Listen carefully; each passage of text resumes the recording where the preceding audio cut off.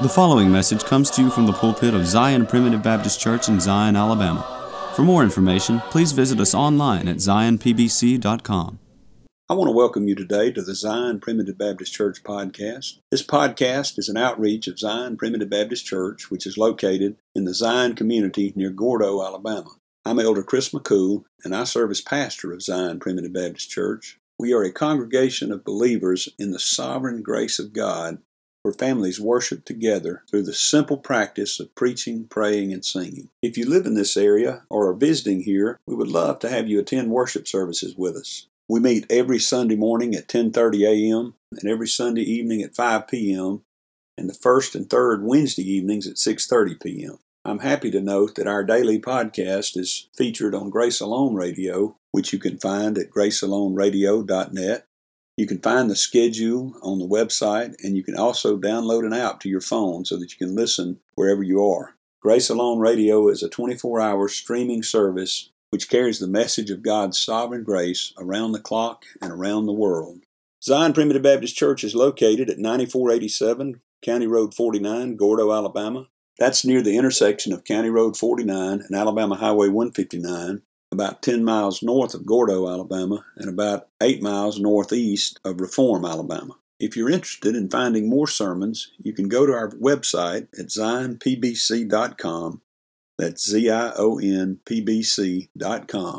where you'll find all of our posted sermons as well as a link to subscribe to our podcast.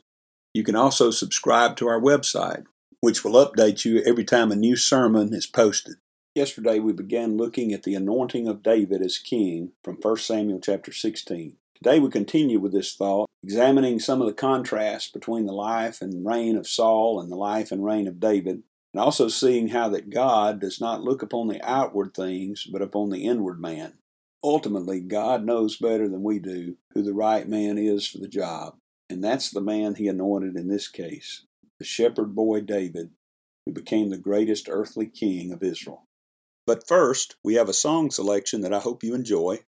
After the song, please stay tuned for another message of God's sovereign grace from the Zion Primitive Baptist Church pulpit. Sweet rivers of redeeming love, like just before mine eyes, had I the pinions of a dove, like to those rivers rise. Like Christ superior to my pain, with joy outstretched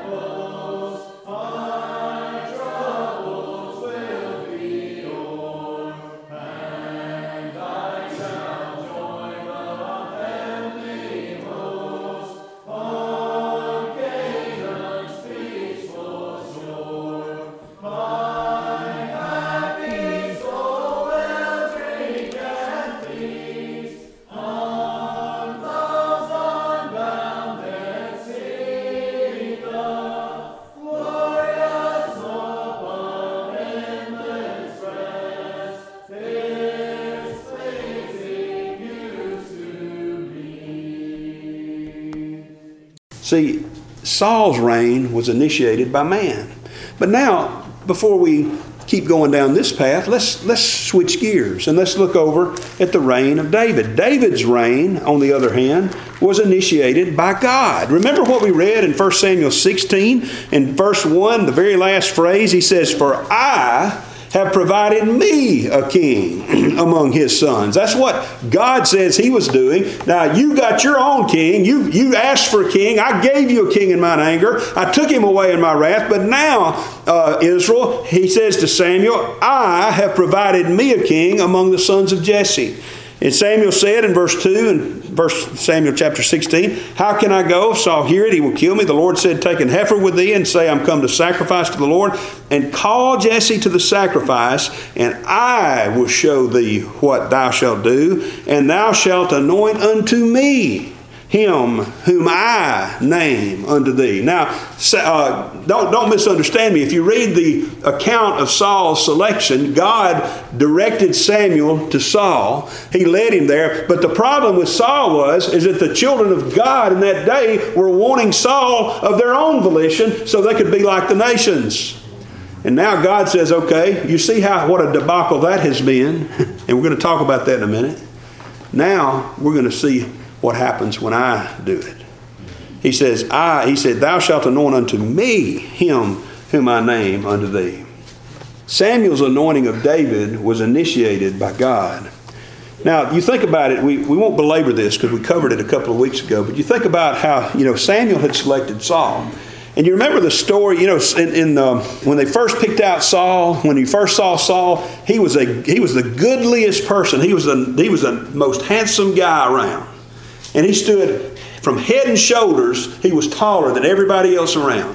I'm telling you, he was, y'all laugh at me about my Arnold Schwarzenegger example all the time, but he was an Arnold among men back then, let me tell you. He was standing up there, he'd been pumping iron, he was all built up, he looked good, he looked like a king.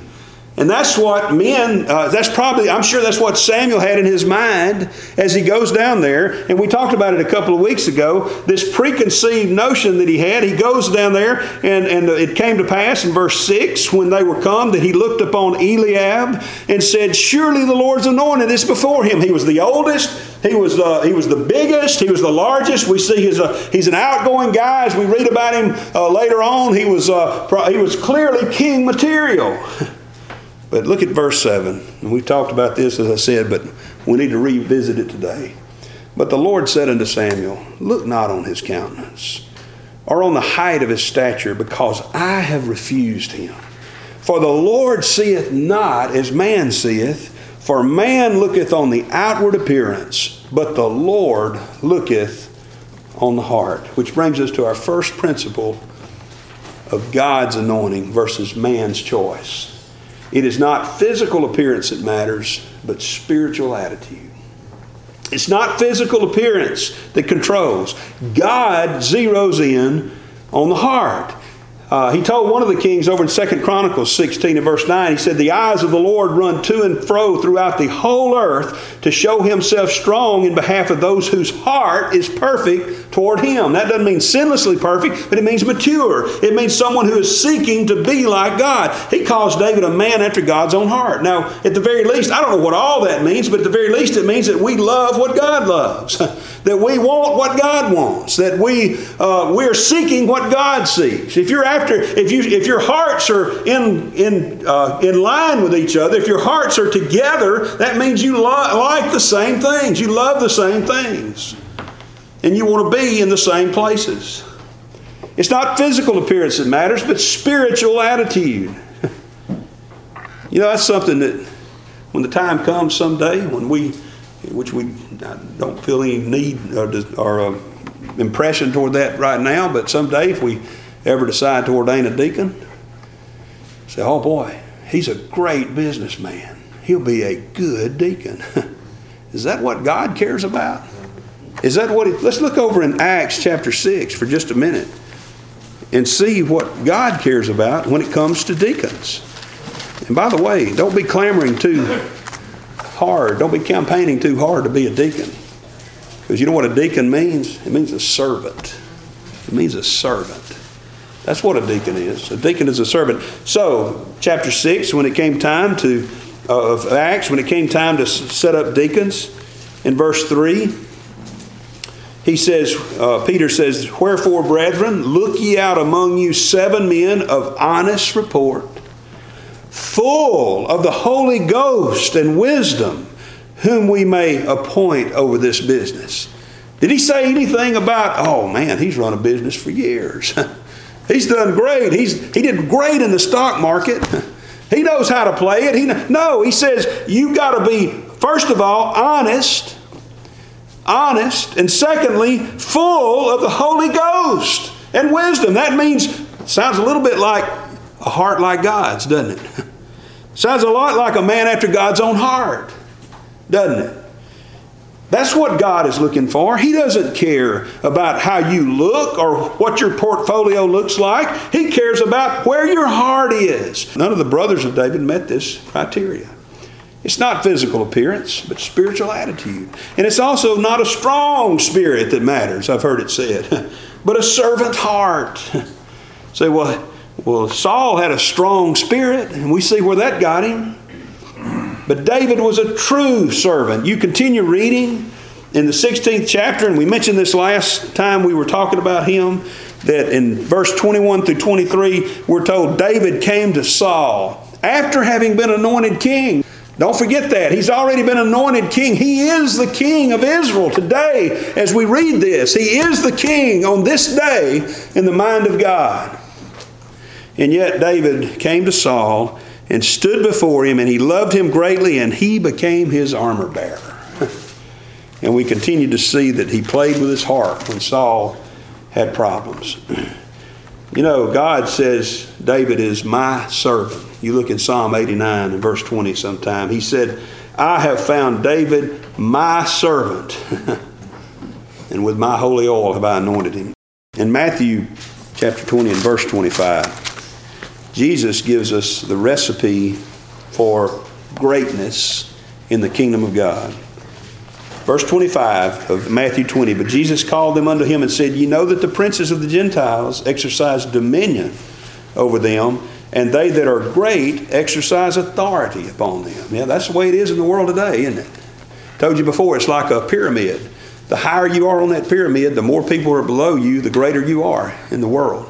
And when you get to the top of the pyramid, when you reach the top of the pile, as we say sometimes, you have really made it, right? In the world, that's the way they count it.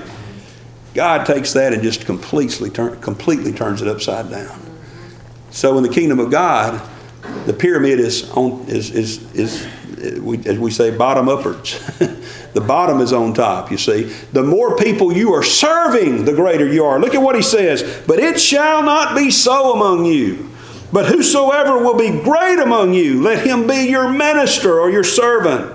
And whosoever will be chief among you, let him be your servant. Why? Even as the Son of Man came not to be ministered unto, but to minister, and to give his life a ransom for many. You see, it's not a strong spirit. It's not some, Saul was strong in spirit. We like to see strong-spirited people that go out and pull themselves up by the bootstraps and make their way in this world and are successes in the world. That's not what God's looking for. He's looking for a servant heart. He's looking for a servant heart. And something else that's interesting here that you find, and you see it often in the kingdom of God. It's not public favor that matters, but private faithfulness. Private faithfulness. Your public resume does not matter when it comes to the kingdom of God. You could have been the President of the United States of America and yet be not unfit for service in the kingdom of God. In fact, I dare say most of our presidents would have been unfit for service in one of God's little local churches in the kingdom of God. It's not your public resume that matters. He found Moses in the desert. He found Joseph in prison. He found David over on the hillsides of Bethlehem shepherding those smelly old sheep. In the parable of the talent, when it came time to praise the ones that had invested those little small talents that had been given to him, he said, Well done, thou good and faithful servant. Thou hast been faithful over a few things. I'll make you ruler over many things. You know, that's the way it's supposed to be in the kingdom of God. And that was the difference between Saul and David. Their selection as king, Saul was the choice of man. David was the choice of God. Now quickly, as we try to bring this to a close, I want to look at their direction as a king. Their direction as king. Saul's reign was primarily directed by man. It started off rather interestingly, you know, and we're not... Turn back sometime and read the 9th chapter. The 9th chapter of 1 Samuel. We won't go there today. We may cover it sometime during this series on David. But you could not have asked for a finer specimen of king, as I've already said. In the 9th chapter, in the first verse, we read that there was a man of Benjamin whose name was Kish. He goes on to say he was a mighty man of power. In verse 2, he had a son whose name was Saul, a choice young man and a goodly. And there was not among the children of Israel a goodlier person than he. There was nobody more handsome than him, you see. From his shoulders and upward, he was higher than any of the people. Started off kind of interestingly. And the rest of this chapter is not about Saul reigning and ruling over anybody or anything like that. It's about him seeking to find his father's asses that had been lost. His father's donkeys had run away, and he's out there seeking them and looking for them, and he ends up finding himself anointed as king in chapter 10 and verse 1. Interesting story. And then in verse 21 of chapter 10, it's sort of a harbinger of what's to come. It's rather ominous, really.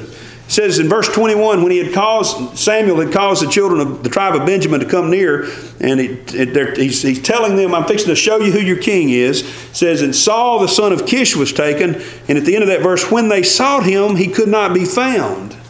When it was time for him to become king, he couldn't be found. Why is that? He wasn't out on the hillside shepherding sheep. It says, therefore they inquired of the Lord further if the man should yet come hither, and the Lord answered, behold, he hath hid himself among the stuff. He hath hid himself among the stuff. It's almost like God's telling us here that Saul's getting cold feet. Cold feet. Or maybe he's just distracted. I want to say this to you. That's the whole message in that. We sometimes hide ourselves among the stuff of this world, don't we? And we're not really available when God is ready for us to serve. And that's the way it was with Saul. If you continue reading, most of his entire reign, the entire reign of Saul, was a study in impatience and walking by sight. In chapter 13, because of walking by sight and not waiting, not being patient and waiting on Samuel, Saul's lineage is ended. The lineage of the kingship is ended with him. In chapter 15, because of the debacle of the Amalekites and the disobedience of Saul, his kingship is ended. And God says, I'm going to get me another king. And if you continue reading, and we will at some point get to chapter 28 and 31, you'll read that because Saul went to a witch or a wizard to seek necromancy instead of seeking counsel of God, his life was ended. His reign was more carnal than spiritual. He made bad decisions, unwise decisions, until finally God would not answer him at all. Look at this right here in chapter 16 again. And look at particularly at verse 14. After we read about David's anointing, in verse 13 it says, Samuel took the horn of oil and anointed him in the midst of his brethren. Now I want you to see the contrast between 13 and 14. And the Spirit of the Lord came upon David from that day forward. And Samuel rose up and went to Ramah. But look at verse 14. But the Spirit of the Lord departed from Saul, and an evil spirit from the Lord troubled him. Now, let me just say this. Don't have time this morning to go into the deeper theological ramifications of this, but the bottom line is we know that the Spirit of God will not ever be fully and finally taken away from any child of God in the sense that they'll be abandoned to hell one day. But I will tell you this, depending on your actions in this world, the guiding Spirit of God and the fellowship with God that you ought to have as a child of God can be ended. Samson woke up one morning and he wist not that the Spirit of God had departed from him. He was still a child of God, but he was a wandering, lost child of God in this world with no guidance. Look at the difference. The Spirit of the Lord departed from Saul. And we read ultimately that when Saul inquired of the Lord in chapter 28, before the battle that ended his life, it said, the Lord answered him not, neither by dreams, nor by Urim, nor by prophets. What a sad state for a child of God to get in. But David's reign was primarily directed by God. Saul's reign was primarily directed by man. David's reign was primarily directed by God. And one of the first things we see that shows this to us is the rest of this story. You know, if we wrote the book, we would say, this is one reason you know this is not fiction. This is truth. Man wouldn't write a story like this. If we wrote this story, we'd say, and Samuel took David down to Jerusalem and presented him to the people, and he ascended the throne and deposed Saul, and they lived happily ever after. But you know, that's not what happened at all. If you continue reading and you go to the 2 Samuel chapter 5, we're not going to go there this morning for lack of time, but go there sometime in the first 5 verses of 2 Samuel chapter 5, you're going to see that it was at least 14 or 15 years later, when he was 30 years old, that David finally became acknowledged as king before the people. But you notice what happened. The Spirit of the Lord came upon David from that day forward. His reign was more spiritual than carnal. You know, I wonder, did it manifest itself in some of the Psalms that he wrote? I'm sure it did. I know that was of the Spirit of the Lord. Did it manifest itself in maybe just some of the songs that he played and sang that we don't even have a record of? Maybe all of the above, his actions. Their direction as king was so different.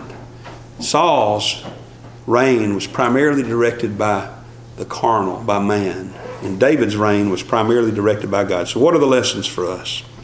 Well, let me just quickly, and I know our time is gone, let me share this with you to give you a little hope.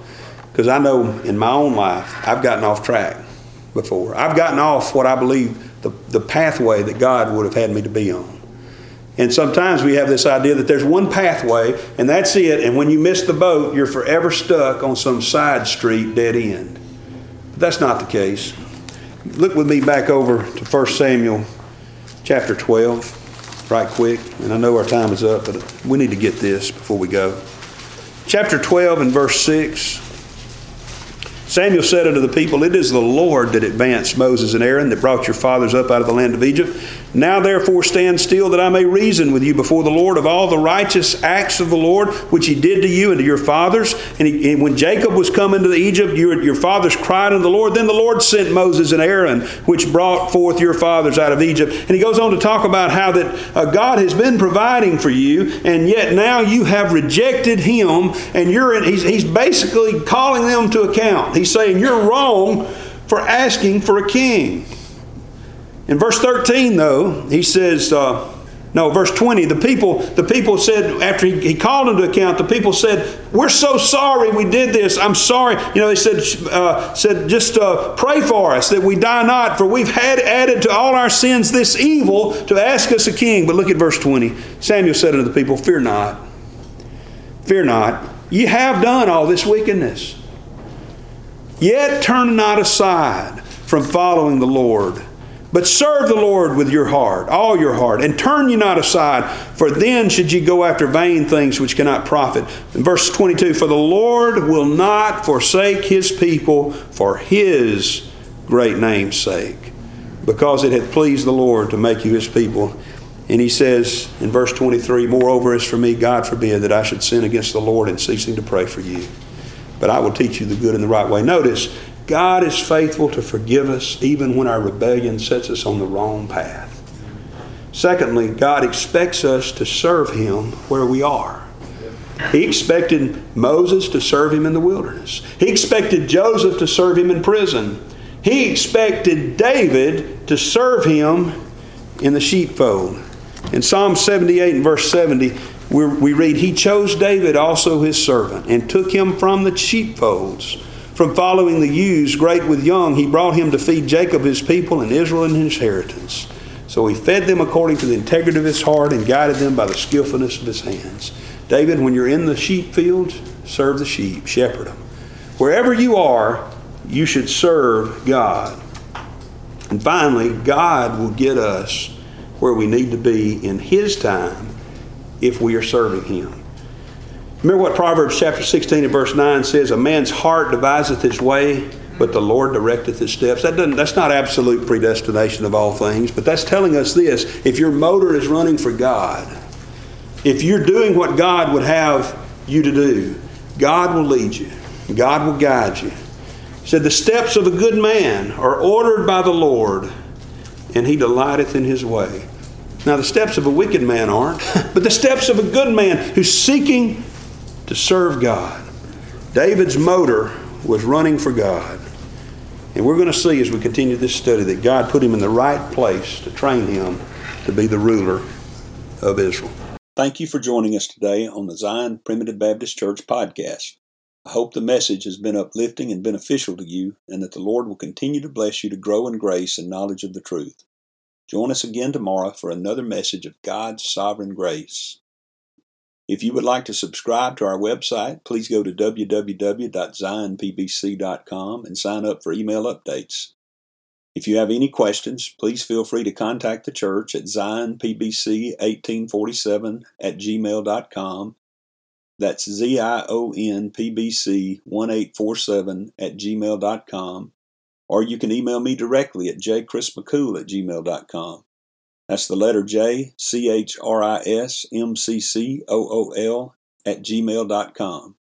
Again, thank you for listening. May the Lord bless you is my prayer.